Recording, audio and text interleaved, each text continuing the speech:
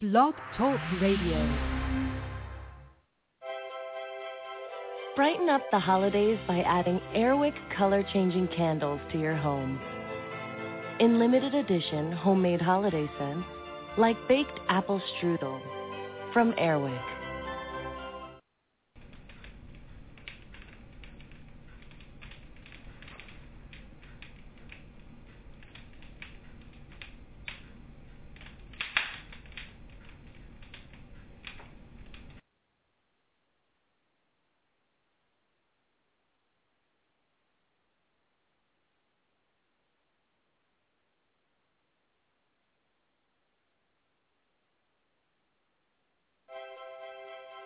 Brighten up the holidays by adding Airwick color-changing candles to your home. In limited edition homemade holiday scents, like baked apple strudel from Airwick.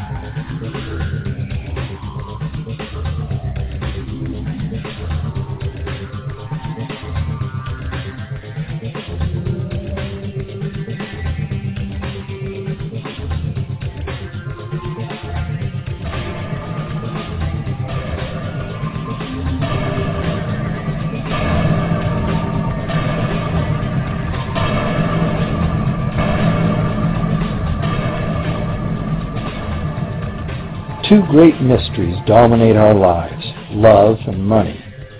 What is love is a question that has been endlessly explored in stories, songs, books, movies, and television. But the same cannot be said about the question, what is money? It's not surprising that monetary theory hasn't inspired any blockbuster movies, but it was not even mentioned at the schools most of us attended. For most of us, the question, where does money come from, brings to mind a picture of the mint printing bills and stamping coins. Money, most of us believe, is created by the government. It's true, but only to a point.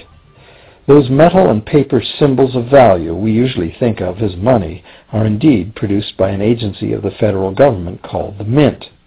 But the vast majority of money is not created by the mint. It is created in huge amounts every day by private corporations known as banks. Most of us believe that banks lend out money that has been entrusted to them by depositors. Easy to picture, but not the truth. In fact, banks create the money they loan, not from the bank's own earnings, not from the money deposited, but directly from the borrower's promise to repay. The borrower's signature on the loan papers is an obligation to pay the bank the amount of the loan plus interest, or lose the house, the car, whatever asset was pledged as collateral. That's a big commitment from the borrower. What does the same signature require of the bank? The bank gets to conjure into existence the amount of the loan and just write it into the borrower's account. Sound far-fetched? Surely that can't be true. But it is.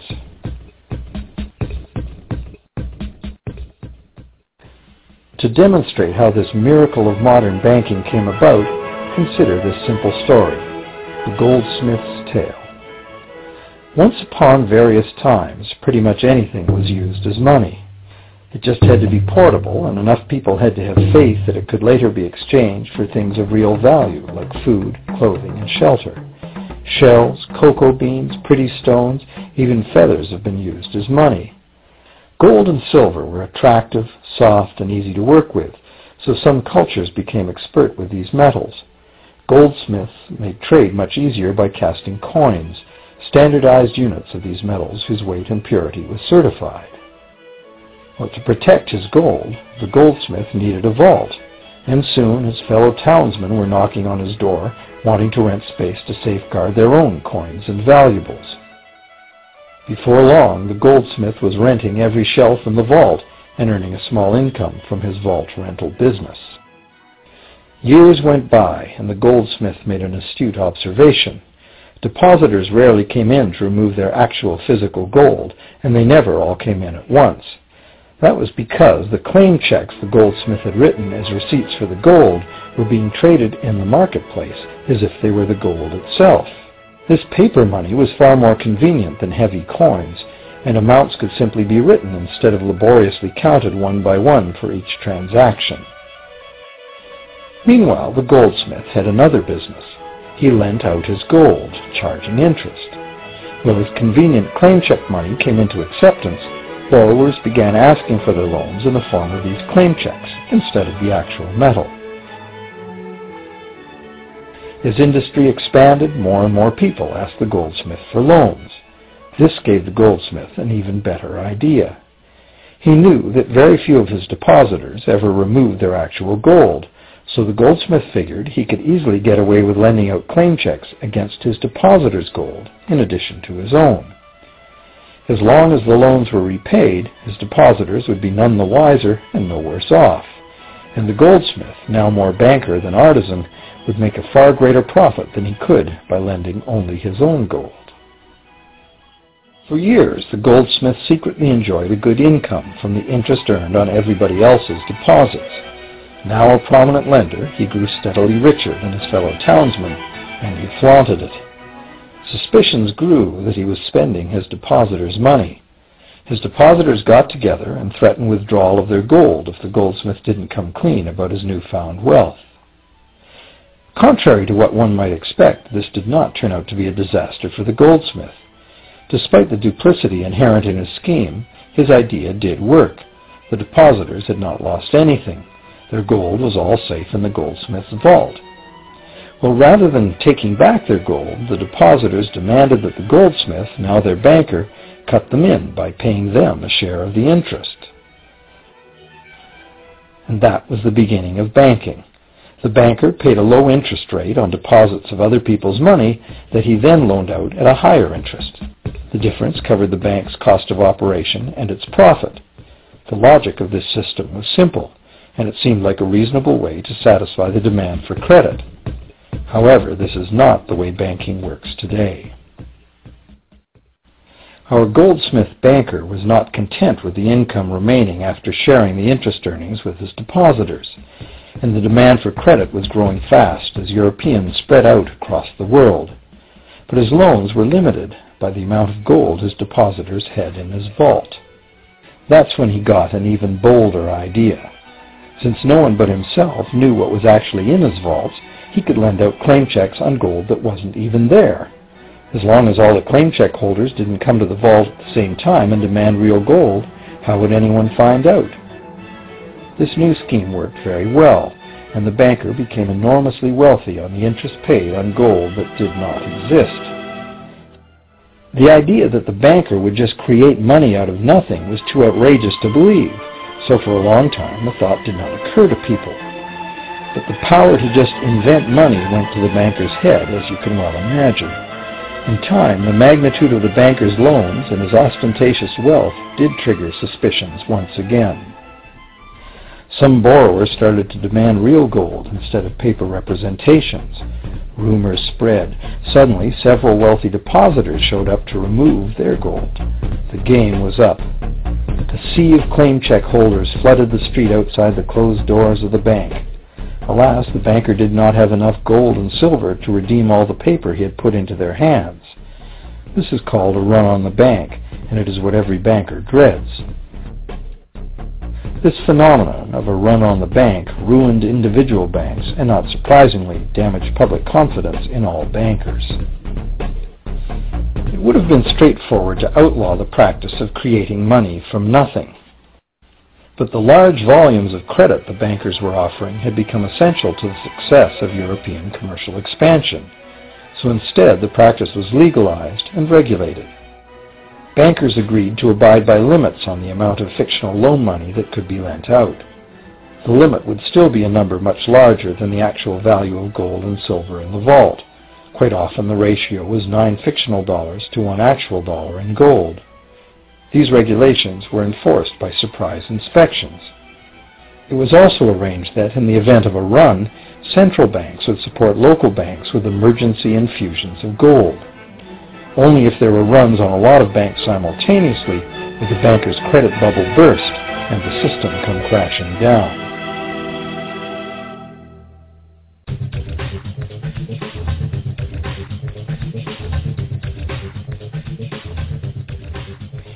Over the years, the fractional reserve system and its integrated network of banks backed by a central bank has become the dominant money system of the world. At the same time, the fraction of gold backing the debt money has steadily shrunk to nothing. The basic nature of money has changed. In the past, a paper dollar was actually a receipt that could be redeemed for a fixed weight of gold or silver. In the present, a paper or digital dollar can only be redeemed for another paper or digital dollar. In the past, privately created bank credit existed only in the form of private banknotes, which people had the choice to refuse, just as we have the choice to refuse someone's private check today. In the present, privately created bank credit is legally convertible to government-issued fiat currency, the dollars, loonies, and pounds we habitually think of as money. Fiat currency is money created by government fiat or decree, and legal tender laws declare that citizens must accept this fiat money as payment for debt, or else the courts will not enforce the obligation. So now the question is, if governments and banks can both just create money, then how much money exists? In the past, the total amount of money in existence was limited to the actual physical quantities of whatever commodity was in use as money. For example, in order for new gold or silver money to be created, more gold or silver had to be found and dug out of the ground. In the present, money is literally created as debt. New money is created whenever anyone takes a loan from the bank. As a result, the total amount of money that can be created has only one real limit, the total level of debt.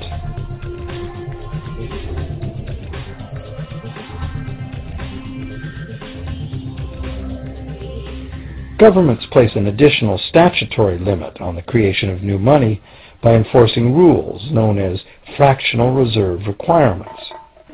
Essentially arbitrary, fractional reserve requirements vary from country to country and from time to time. In the past, it was common to require banks to have at least $1 worth of real gold in the vault to back $10 worth of debt money created. Today, reserve requirement ratios no longer apply to the ratio of new money to gold on deposit, but merely to the ratio of new debt money to existing debt money on deposit in the bank. Today, a bank's reserves consist of two things: the amount of government-issued cash or equivalent that the bank has deposited with the central bank, plus the amount of already existing debt money the bank has on deposit. To illustrate this in a simple way, let's imagine that a new bank has just started up and has no depositors yet. However, the bank's investors have made a reserve deposit of $1,111.12, of existing cash money at the central bank. The required reserve ratio is 9 to 1. Step 1. The doors open and the new bank welcomes its first loan customer. He needs $10,000 to buy a car. At the 9 to 1 reserve ratio, the new bank's reserve at the central bank, also known as high-powered money, allows it to legally conjure into existence 9 times that amount, or $10,000, on the basis of the borrower's pledge of debt. This $10,000 is not taken from anywhere. It's brand new money simply typed into the borrower's account as bank credit. The borrower then writes a check on that bank credit to buy the used car. Step 2. The seller then deposits this newly created $10,000 at her bank. Unlike the high-powered government money deposited at the central bank, this newly created credit money cannot be multiplied by the reserve ratio. Instead, it's divided by the reserve ratio. At a ratio of 9 to 1, a new loan of $9,000 can be created on the basis of the $10,000 deposit. Step 3. If that $9,000 is then deposited by a third party at the same bank that created it or at a different one, it becomes the legal basis for a third issue of bank credit, this time for the amount of $8,100. Like one of those Russian dolls, where each layer contains a slightly smaller doll inside, each new deposit contains the potential for a slightly smaller loan in an infinitely decreasing series. Now, if the loan money created is not deposited at the bank, the process stops. That's the unpredictable part of the money creation mechanism. But more likely, at every step, the new money will be deposited at a bank, and the reserve ratio process can repeat itself over and over until almost $100,000 of brand new money has been created within the banking system. All of this new money has been created entirely from debt, and the whole process has been legally authorized by the initial reserve deposit of just $1,111.12, which is still sitting untouched at the central bank. What's more, under this ingenious system, the books of each bank in the chain must show that the bank has 10% more on deposit than it has out on loan. This gives banks a very real incentive to seek deposits in order to be able to make loans, supporting the general but misleading impression that loans come out of deposits. Now, unless all the successive loans are deposited at the same bank, it cannot be said that any one bank got to multiply its initial high-powered money reserve almost 90 times by issuing bank credit out of nothing. However, the banking system is a closed loop. Bank credit created at one bank becomes a deposit in another, and vice versa. In a theoretical world of perfectly equal exchanges, the ultimate effect would be exactly the same as if the whole process took place within one bank. That is, the bank's initial central bank reserve of a little over $1,100 allows it to ultimately collect interest on up to $100,000 the bank never had.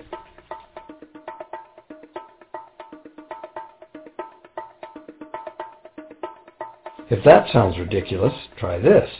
In recent decades, as a result of steady lobbying by the banks, the requirements to make a reserve deposit at the nation's central bank have all but disappeared in some countries, and actual reserve ratios can be much higher than 9 to 1. For some types of accounts, 20 to 1 and 30 to 1 ratios are common. And even more recently, by using loan fees to raise the required reserve from the borrower, banks have now found a way to circumvent reserve requirement limitations entirely. So, while the rules are complex, the common sense reality is actually quite simple. Banks can create as much money as we can borrow.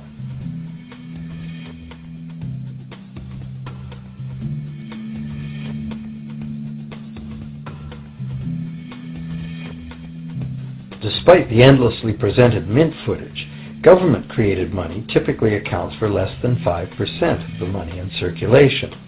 More than 95% of all money in existence today was created by someone signing a pledge of indebtedness to a bank. What's more, this bank credit money is being created and destroyed in huge amounts every day as new loans are made and old ones repaid.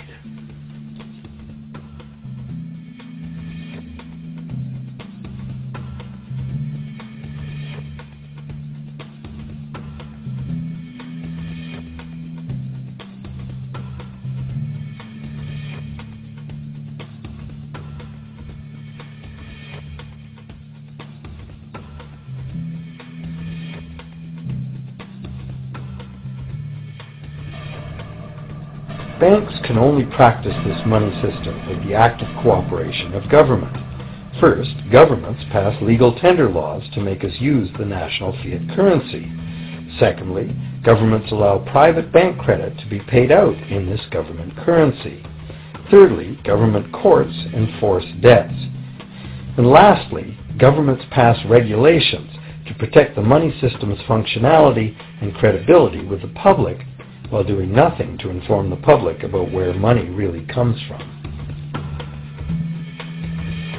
The simple truth is that when we sign on the dotted line for a so-called loan or mortgage, our signed pledge of payment, backed by the assets we pledge to forfeit should we fail to pay, is the only thing of real value involved in the transaction. To anyone who believes we will honor our pledge, that loan agreement or mortgage is now a portable, exchangeable, and saleable piece of paper. It's an IOU. It represents value and is therefore a form of money. This money the borrower exchanges for the bank's so-called loan. Now, a loan in the real world means that the lender must have something to lend. If you need a hammer, my loaning you a promise to provide a hammer I don't have won't be of much help. But in the artificial world of money, a bank's promise to pay money it doesn't have is allowed to be passed off as money, and we accept it as such.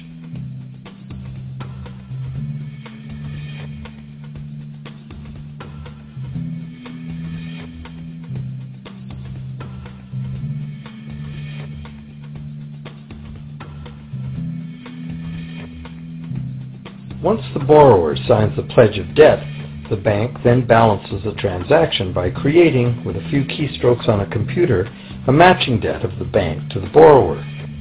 From the borrower's point of view, this becomes loan money in his or her account, and because the government allows this debt of the bank to the borrower to be converted to government fiat currency, everyone has to accept it as money. Again, the basic truth is very simple.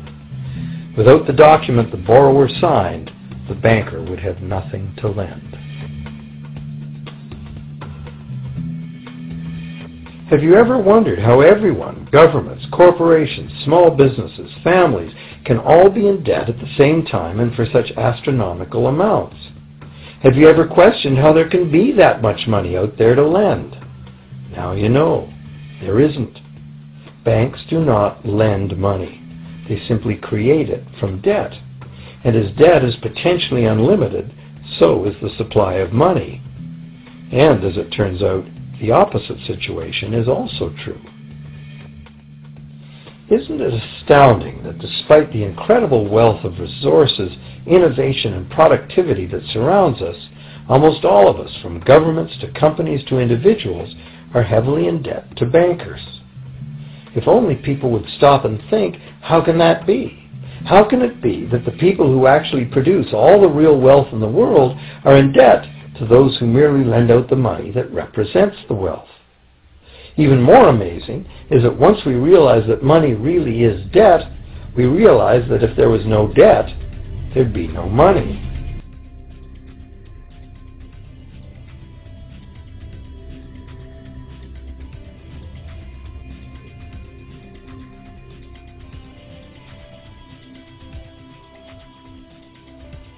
If this is news to you, you are not alone.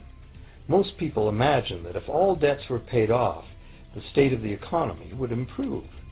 It's certainly true on an individual level. Just as we have more money to spend when our loan payments are finished, we think that if everyone were out of debt, there would be more money to spend in general. But the truth is the exact opposite. There would be no money at all. There it is. We are totally dependent on continually renewed bank credit for there to be any money in existence. No loans, no money, which is what happened during the Great Depression. The money supply shrank drastically as the supply of loans dried up.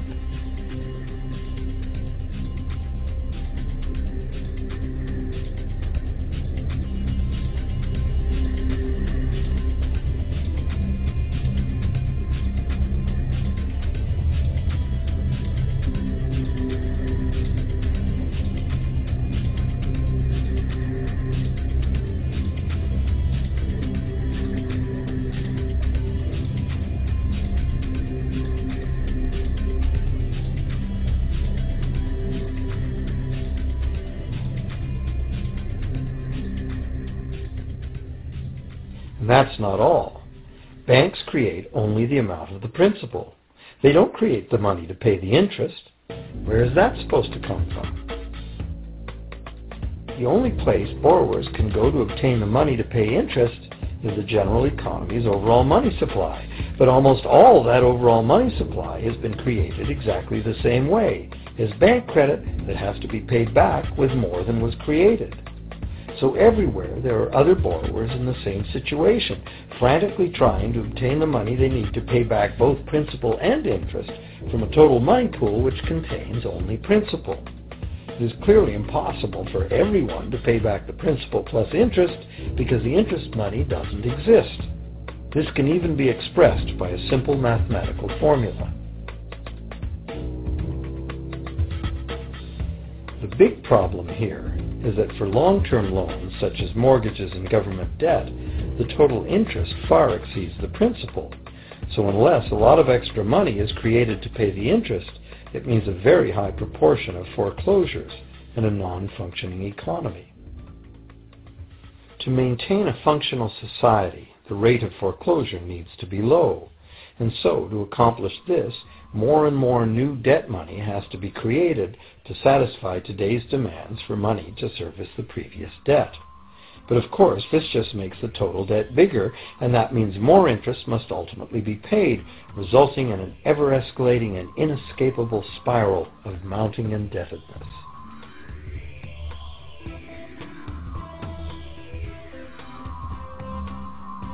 It is only the time lag between money's creation as new loans and its repayment that keeps the overall shortage of money from catching up and bankrupting the entire system. However, as the bank's insatiable credit monster gets bigger and bigger, the need to create more and more debt money to feed it becomes increasingly urgent. Why are interest rates so low? Why do we get unsolicited credit cards in the mail? Why is the U.S. government spending faster than ever? Could it be to stave off collapse of the entire monetary system? A rational person has to ask, can this really go on forever? Isn't a collapse inevitable?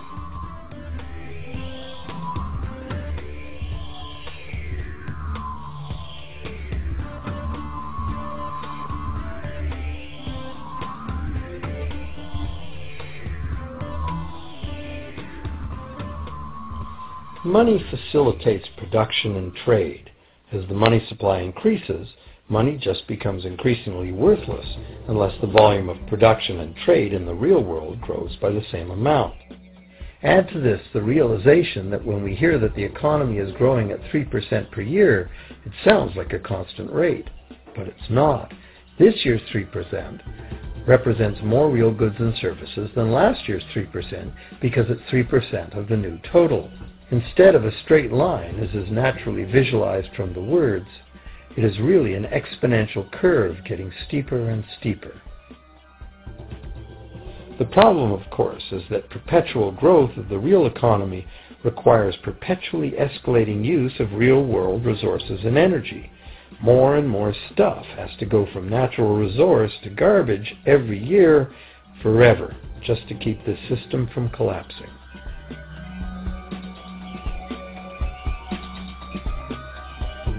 What can we do about this downright scary situation?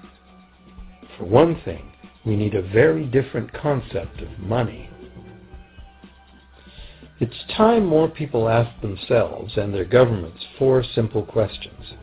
Around the world, governments borrow money at interest from private banks. Government debt is a major component of total debt, and servicing that debt takes a big chunk of our taxes. Now we know that banks simply create the money they lend, and that governments have given them permission to do this. So the first question is, why do governments choose to borrow money from private banks at interest when government could create all the interest-free money it needs itself? And the second big question is, why create money as debt at all? Why not create money that circulates permanently and doesn't have to be perpetually reborrowed at interest in order to exist? The third question, how can a money system that can only function with perpetually accelerating growth be used to build a sustainable economy? Isn't it logical that perpetually accelerating growth and sustainability are incompatible? And finally, what is it about our current system that makes it totally dependent on perpetual growth? What needs to be changed to allow the creation of a sustainable economy? At one time, charging any interest on a loan was called usury and was subject to severe penalties, including death. Every major religion forbade usury. Most of the arguments made against the practice were moral. It was held that money's only legitimate purpose was to facilitate the exchange of real goods and services. Any form of making money from simply having money was regarded as the act of a parasite or of a thief. However, as the credit needs of commerce increased, the moral arguments eventually gave way to the argument that lending involves risk and loss of opportunity.